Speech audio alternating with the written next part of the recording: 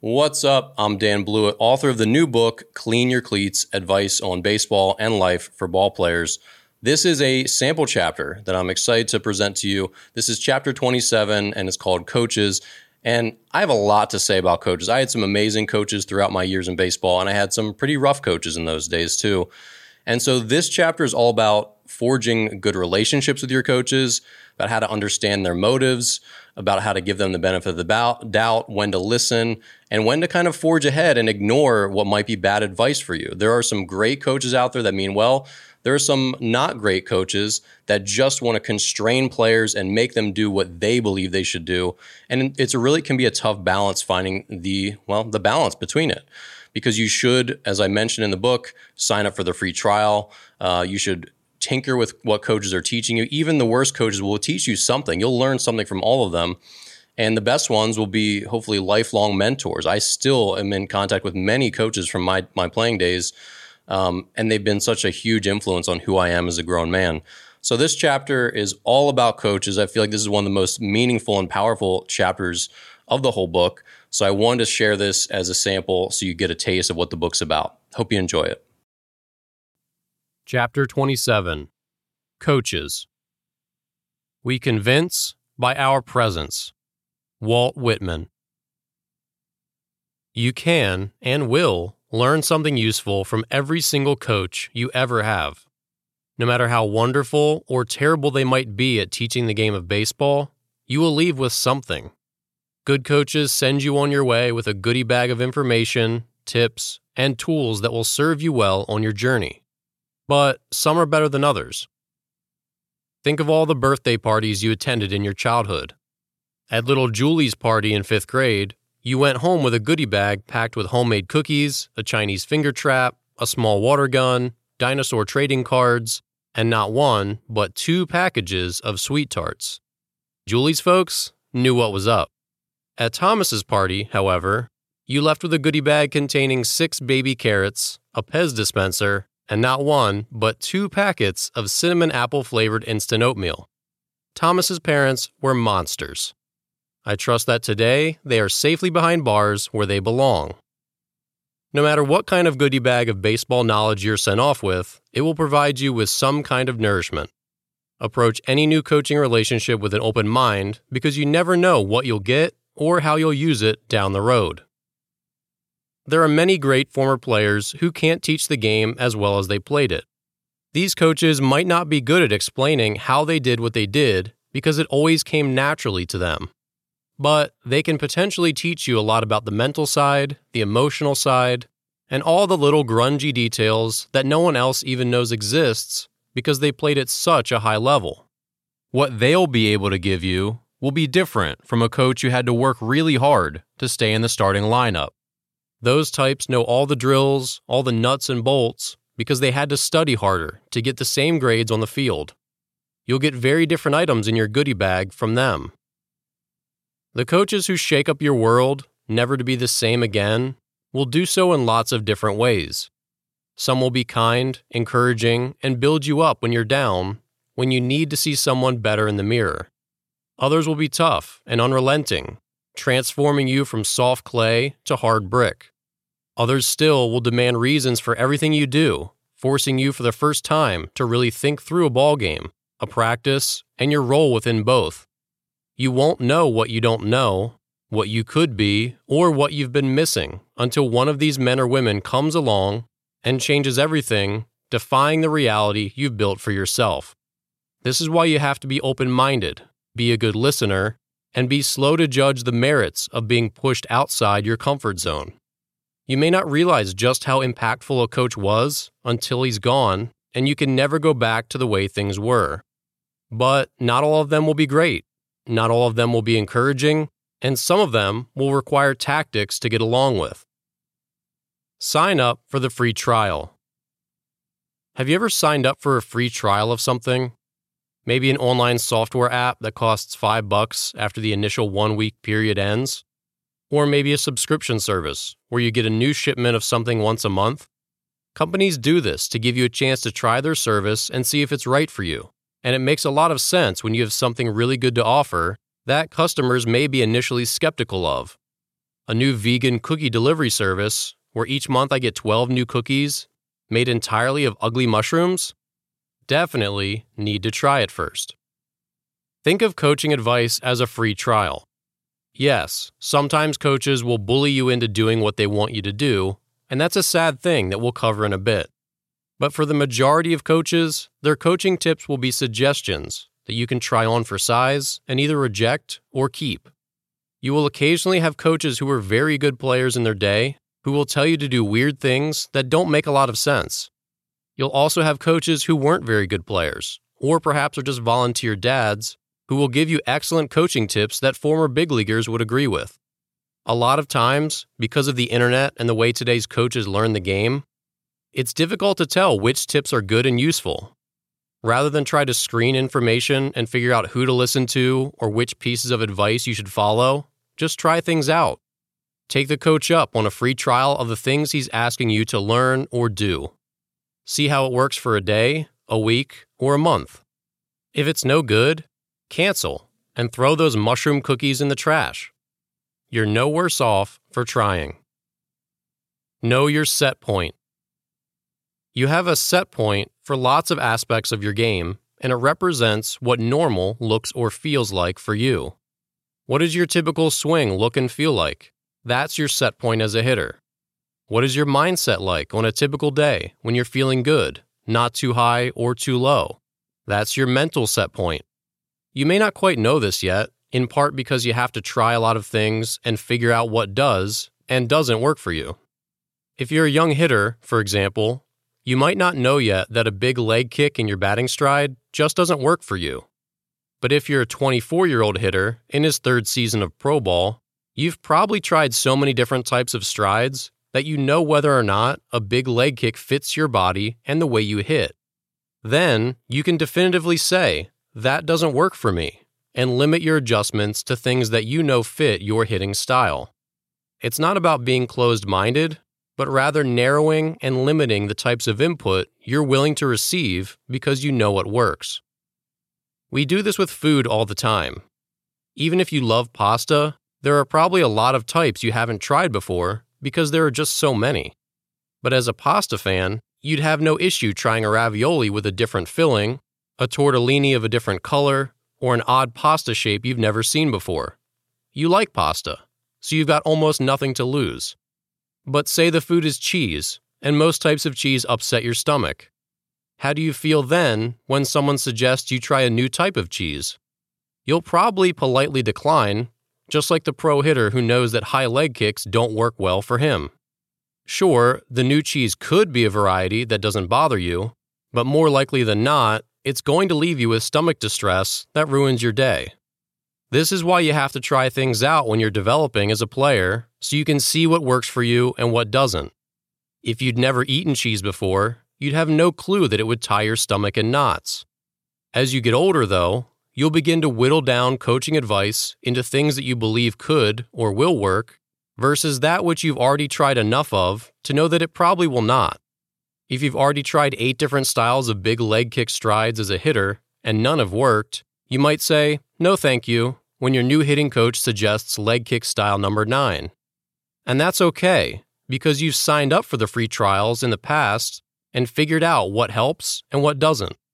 But if you haven't done the work tinkering and trying new things, then keep sampling until you're pretty confident you know what your boundaries are and what your set point for your mechanics or mindset might be. Then, you can make small adjustments within that container of things you know to be good for you.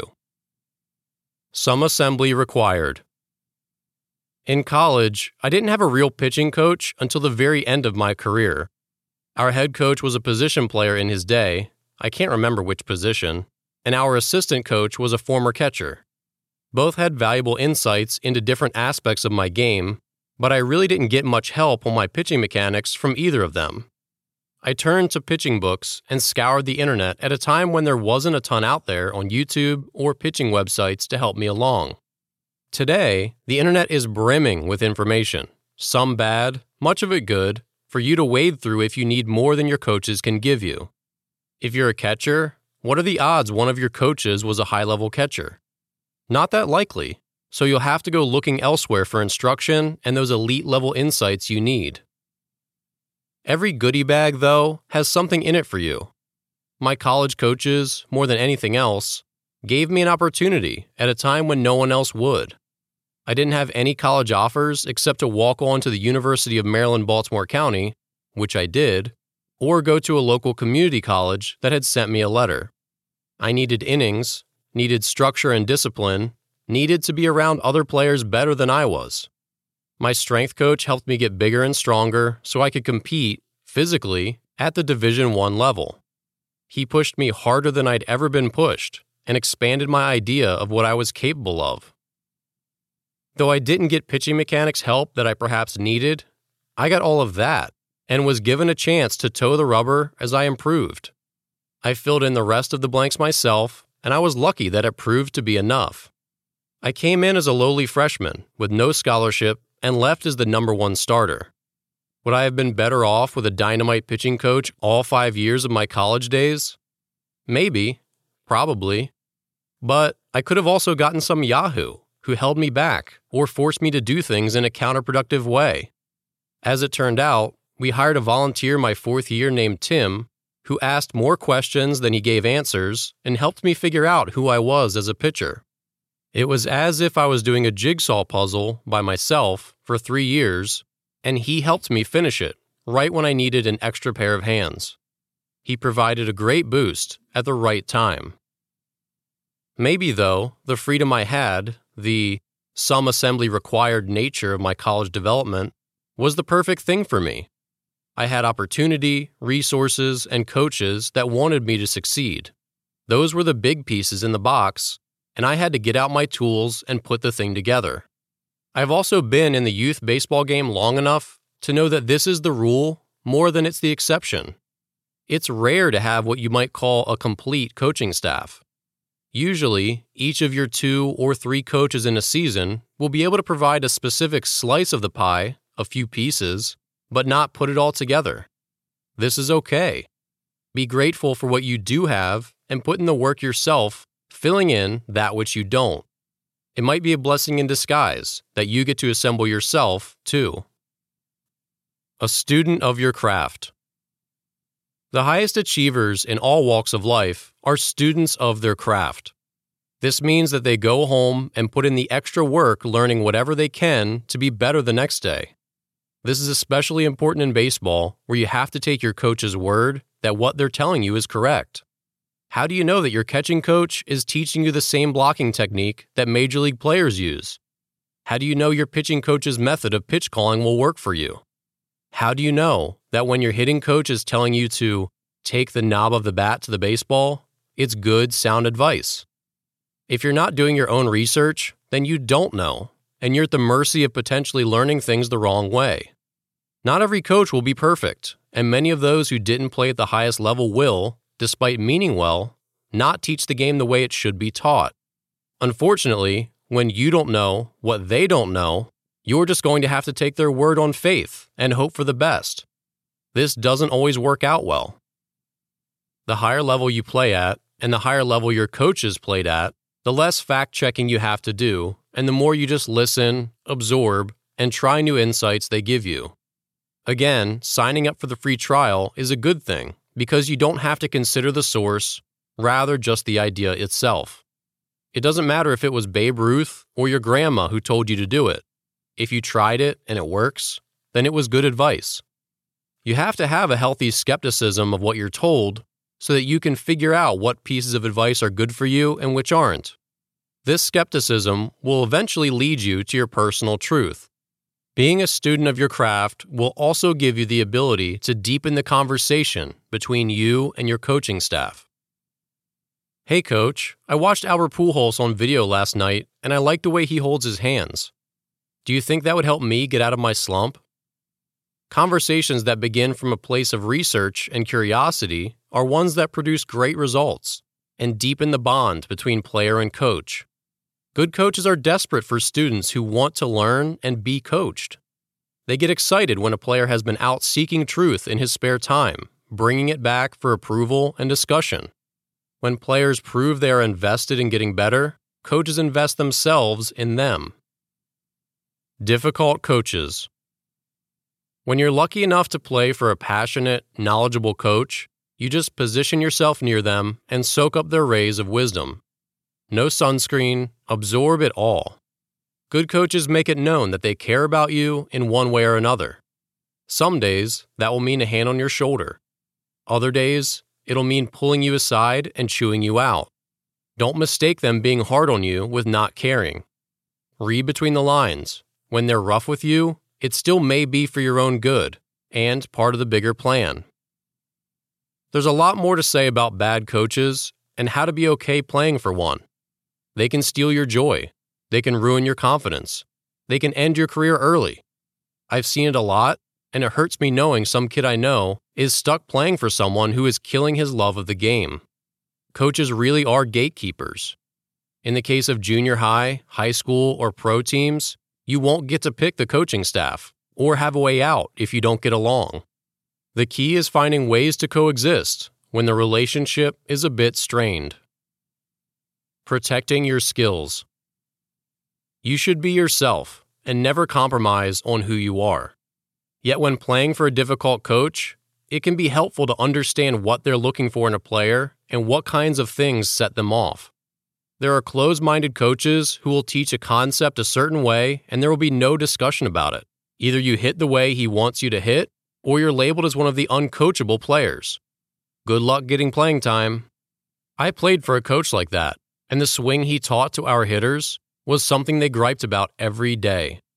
Luckily, I wasn't a hitter, but I felt for the hitters.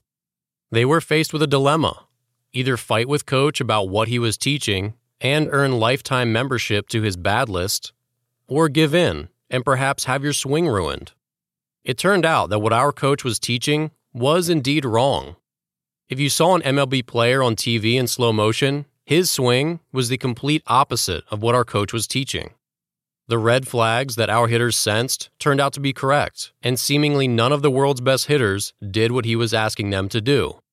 Understandably, players who found success in years prior were upset being forced to change to his method.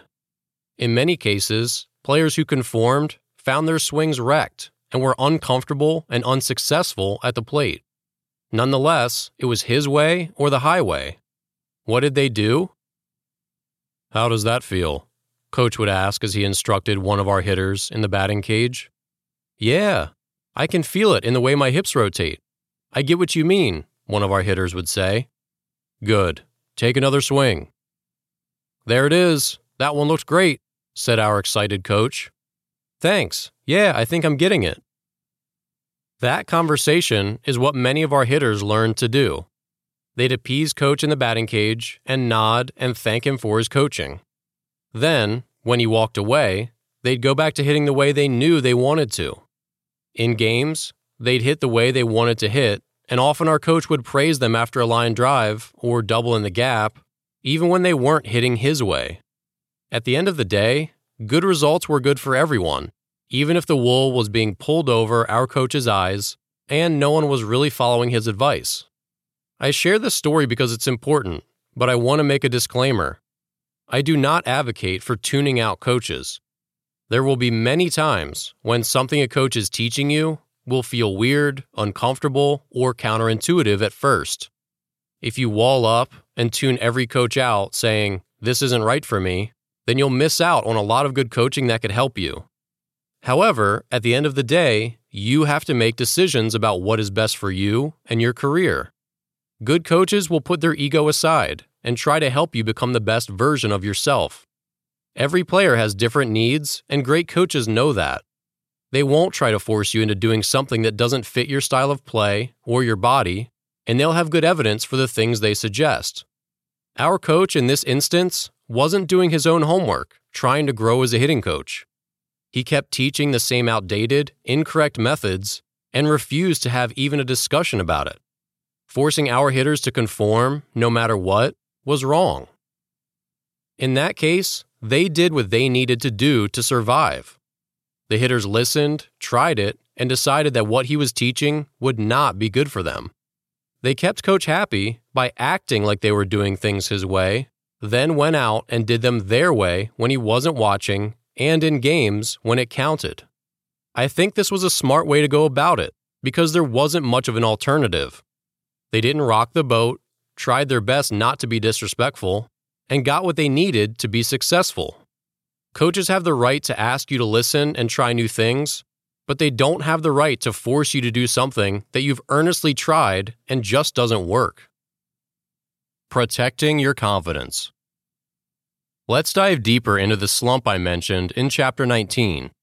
I was struggling on the field and had a lot of shoulder pain. I wasn't sure which would happen first, if I'd be released from my climbing ERA, or my pain would get so severe that I'd have to go on the disabled list. I wanted neither of those outcomes. Desperate, I consulted an outside pitching coach who specialized in biomechanics and got feedback on changes I could make that might alleviate my pain. I believed in the changes and felt some relief right away while implementing them playing catch. The problem, though, was that making permanent changes to your mechanics in the middle of a season when you still have to get hitters out to keep your job is incredibly difficult. I had a handful of drills I was doing at home and in pregame to try and solve my problems. I'd head out to the field before everyone else and do them in the corner of the outfield. My pitching coach had also been giving me advice about what to do, but after considering it, I didn't believe it was going to address any of my problems. He didn't understand the mechanical issues that might have been causing my arm pain, nor did he understand my mechanics like I did. His fixes were general and could have applied to any other pitcher. Plus, some strategy advice he gave didn't really reflect what I was good at and what I could change in the middle of a season. I listened when he talked, but then went back to doing the drills I wanted to do, trying to solve my problem in the best way I knew how. This didn't go over well. He began taking little jabs at me when he'd walk past and see me doing my drills. They didn't look overly weird, but he didn't understand why I needed them at all. If I had followed his advice, I wouldn't need them. There's Blewett again, doing his drills. I'd just ignore it and keep going. I was doing the best I could, but that wasn't what he wanted. He wanted me to do his best and to get back on track using his advice. It wouldn't work. The little attacks on my routine kept coming. Out here again early, huh? He'd say, sarcastically. Look at Blue. The guy's all up in his head, he'd say to another pitcher, loud enough for me to hear. Those drills working for you? He'd ask with a sneer. We had previously been on good terms, and I liked him. But our relationship degraded, seemingly because he either didn't like what I was doing, didn't understand it didn't pass the eye test of what a pro ball player should be doing, or because I wasn't actively using his advice. The last thing I needed was more negativity. I was all up in my head, worried that if I didn't find a solution, I'd end up released in a week or two. I also knew that with the way my arm felt, I had no chance of making it another 100 games. My ship was sinking, so yes, I was in my head. I was not in a good place. The only thing I could do was bail water as fast as I could. I believed in what I was doing, so I blocked that coach out. His input was no longer welcome, and I did my work as far away from him as I could to insulate myself from his childish, bullying behavior. Sometimes you'll have coaches that aren't on your side. Regardless of the why behind it, if a coach is sending nothing but negativity your way, at some point you have to address it. You can sit down with the coach privately and talk through it, and that can be a good solution. I talked with my pitching coach a number of times about what I was doing and why. My words went in one ear and out the other. If that road is blocked, like it was for me, then your next course of action is just to wall yourself off. Set boundaries, distance yourself, physically move, walk away, do your work somewhere else, away from prying eyes. Just like you'd avoid a bully in school by taking alternate routes to class, find alternate spaces or routes around the field to minimize contact. You deserve to have a safe space from criticism and negativity, so do your best to establish one. Other times, coaches will become downright abusive. Constructive criticism can sometimes feel rough, but there's a difference between constructive criticism and bullying or abuse. Attacks on your character are never warranted. If a coach is calling you stupid or making personal attacks, and nothing you've done changes their behavior, then you may need to report it to someone on the outside.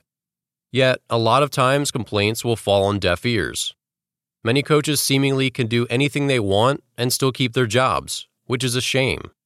As we discussed earlier, you have to lean on your mindset to insulate yourself from your critics and prevent them from bringing you down. Meditation, positive self-talk, and words of confidence can keep you afloat when everyone else seems to be trying to sink you. The playing time conspiracy. Feel like a coach is screwing you over just for the fun of it? It's a common flaw in judgment that when you think you're being screwed, you are. Ask yourself, can I read his mind? If you can't, be honest, then you don't actually know what his motives are. Often, there's a good reason behind a coach's move that might feel a bit uncharitable. Did he yank you out of the lineup because you had a bad game? Or is there perhaps something you're not privy to, such as the need to rest you so that you're fresh for a bigger game tomorrow?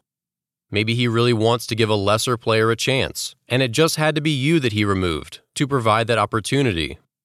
Are you not pitching today because he thinks you suck? Or is it because he thinks you've pitched too much lately and he wants to save you if at all possible? Good communication is the key to any strong relationship.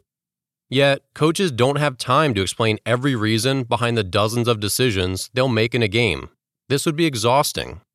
They'd have no time left if they had to sit you down every time they made a roster move, took you out of a game, or didn't start you.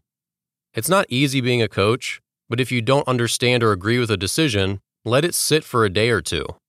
Consider the facts. If it still eats at you, go talk to your coach one-on-one. Don't ask mom or dad or someone else to do it. Be a good communicator, but do not assume it was a conspiracy. It rarely is. Give them the benefit of the doubt and talk through it, or just move on. There's another game tomorrow. They're people too. Coaches have a hard job, and they're on the hook if the team doesn't perform well. They also have to deal with parents an increasing amount, something which makes the job much harder. When I was a kid, my parents dropped me off at practice, cheered for me at games, and left it at that. They asked for guidance once in a while about how I could improve and what to do about high school and college baseball, but overall, they stayed out of it and let my coaches coach. I'd say only about half of parents take this approach today, and a few difficult ones can really suck the joy out of coaching. I know this from experience. Coaches are also subject to lots of second guessing and hindsight bias. Hindsight bias is when, after the fact, we view the outcome as obvious. Remember September 11th, 2001? We obviously should have seen that coming and had better security, some might say. In reality, no one could have predicted that terrible tragedy. But we like to think that once we see how everything unfolded, the result should have been obvious at the time. Let me assure you, time machines don't exist. Here's an easy example. Your starting pitcher is mowing down the opposing team, and you're up 7-1 with an inning to play. You don't need a complete game out of him, so coach pulls the starter, gives him a great game hug, and gives the final inning to one of your middle relievers. This reliever usually does an average job.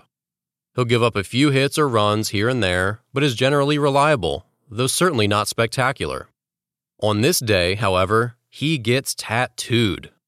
7 runs come in to score in the blink of an eye, and stunned, you lose 8-7. What does everyone in the bleachers say? Well, of course we lost. What did he expect putting that pitcher in? Our starting pitcher was cruising. What a terrible coaching decision. The reality is that 9 out of 10 times, that reliever does the job and gives up a run or two at worst. Plus, even the worst pitchers will almost always hold a 6-run lead with 3 outs left to play. 7 runs? That's just a fluke, a randomly terrible game that no one could have predicted. And your coach gave that inning to that reliever out of goodwill. He wanted him to get a chance to pitch and had confidence that he would do the job. Yet, coach is roasted by angry parents, viewed, unfairly, as the village idiot. That's hindsight bias. The reason coaches deserve the benefit of the doubt is because of their underlying motives. love of the game, and a passion for helping young people are the main two reasons coaches coach. It doesn't make them much, if any, money, nor does it come with any real glory, recognition, or appreciation. There's a lot of behind-the-scenes work that has to be done so that everything is organized. Still, bad decisions are blown up, and good decisions are minimized as the expected things a coach should be doing. The key is to grant charity to a coaching decision unless it's clearly uncharitable. Assume the reason behind something you don't like is not bad unless you're 100% certain that it is. There is no conspiracy, and there may be a black swan. Don't forget that coaches aren't perfect, so give them the same leeway they give you when striking out and dropping pop-ups. It could be true that it was stupid to pinch hit for you in the 5th inning, but it was equally stupid when you missed your cutoff man by 15 feet for the 7th time this season. The worst thing you can do as a player is make their job even harder by showing up late, being off task, or giving a lazy effort. Give them the benefit of the doubt. Don't be the player who brings his coach down and makes him dread going to the ballpark. Shoot them straight. I'm painting the rosiest picture of coaches that I can because I'm grateful for all of them. When you're old enough and can look back, you realize they all shape you no matter how they treat you. I made it out on top in a good place. But I know that you might not feel the same way, and you will have coaches that lie or mistreat you. You'll have coaches that play the nepotism game, the politics game, all sorts of games that have little to do with actual baseball prowess. Most, though, will be fair, or at least fair enough, relative to a whole team of players who all have somewhat conflicting needs. Giving playing time to you usually requires taking playing time from someone else. It may be objectively fair that you get more, as you're the better player, but it still may feel unfair to your teammate who gets squeezed out. There can only be one third baseman, after all. The best coaches, though, will be honest with you above all else, even when you don't like it. They'll tell you how it is and hopefully pull you aside every once in a while to give you a more complete picture of what's going on and where you fit in. The best you can do in return is to have the same policy. If you feel strongly about a certain thing, be it your role on the team, playing time, or an interaction with a teammate or coach, addressing it head-on is the way to go. Don't run your mouth in private, bashing or griping behind anyone's back. Sit down with them and talk it out. Good communication improves any relationship, and sometimes knocking on your coach's door and hashing through an issue is the only way forward. They used to be you. It's easy to forget that most of your coaches were once young players with big dreams just like yours. I know it's hard to imagine, but in their youth, your coaches had the same ambitions, the same talent, and probably the same work ethic. They learned as they went, made a lot of mistakes, and had their own set of mentors help them along. Yet with the ravages of aging, a beer belly, and a full-time job, they might not look the part anymore. When that happens, it's easy to forget. Have you forgotten that many of your coaches used to be outstanding players, perhaps much better than you are or ever will be? I had former major leaguers manage me on multiple different teams, and even then, it sometimes became difficult to picture them as players. But they'd been through it just the same as I had, growing pains and all. The older they get, the less they'll talk about their playing days. It gets hidden beneath numerous layers. Yet, their coaching cues and advice is always an extension of what they know, what they experienced, what they could do on the field themselves. Before you dismiss advice that might not make sense to you, remember that there's a lot of knowledge and wisdom you may be accidentally looking past. Don't be shy about asking about their playing days either. All of us old guys like an excuse to tell a story or two. You'll need their help down the road. In August of 2013, I passed the year mark in my recovery from my second Tommy John surgery. I would be turning 28 that winter. It was not good to be both out of the game and seeing the big 3-0 in the distance. I was getting old and needed someone to take a chance on me. I was an aging right-handed pitcher with only 3 years of pro experience prior to a second major arm injury. Who would want me? Front offices are nervous about signing injury-prone pitchers like myself because it creates roster uncertainty. Could they count on me to stay healthy and contribute? Or would I wind up back on the disabled list, costing them innings and workers' compensation dollars. Both were valid uncertainties. What's more, there were many younger pitchers who could throw 94 miles per hour or had a changeup or curveball similar to mine. They could do the job as well as me, at least on paper. So what would push a team to sign me and give me a chance to get back on the inside? Here's the thing you need to remember about both baseball and life. Where working hard and having talent is a given, who you know becomes critically important. I don't mean this in the political sense of getting something you didn't earn either. In sports, there is no shortage whatsoever of players who want to play pro baseball. Rather, it's like a zombie movie where the horde of the undead is trying to beat down the doors. At high levels, the characteristics that separate players are very, very small, and everyone wants one of the few jobs available. Yet it's still very hard for pro teams to find dependable players because succeeding in pro ball is really hard. Before I got injured, I was reliable. Ask a CEO in any industry. Hiring great employees is one of the hardest parts of building a successful company. So it goes in baseball, too. It was hard dealing with the uncertainty of whether or not the huge amount of rehab, waiting, and time away from the game would even get me back in the door. I could have called, emailed, and begged for a tryout or spring training invite and not gotten one. It was very possible that I had gone through that entire Tommy John rehab for nothing. I'd just be stuck outside, waiting in the rain, looking through the window, locked out. I did the work. Most people would have quit. Just let me in, please. When it came to getting me back into pro ball, one of my coaches stuck his neck out for me. He made multiple calls and got me a spring training invite. Then, I was the last player cut. He called more teams, refused to stop until I had a jersey on my back. After a hard 2 weeks, sleeping on couches and driving to tryouts, I got a call. They faxed over a contract, and I had a locker with my name on it once again. Then, it was on me. I had to pitch well enough to stick. I did. I could not possibly have done it without my former coach's help. Those calls, and him vouching for me, swearing that they'd be fools not to sign me, was the reason I got 3 more amazing seasons of baseball. I only earned his help because I was one of the players who made his job easier. I left it all out on the field that year when I got injured, and kept a good attitude in the clubhouse as I hung around waiting for surgery. He didn't owe me anything, but yet didn't hesitate when I asked for his help. Coaches listened to other coaches, and I needed his connections, someone to vouch for me. Be a good teammate, even when you're struggling and it's hard to have a good attitude. Be coachable and listen, even if the advice might not be what you need.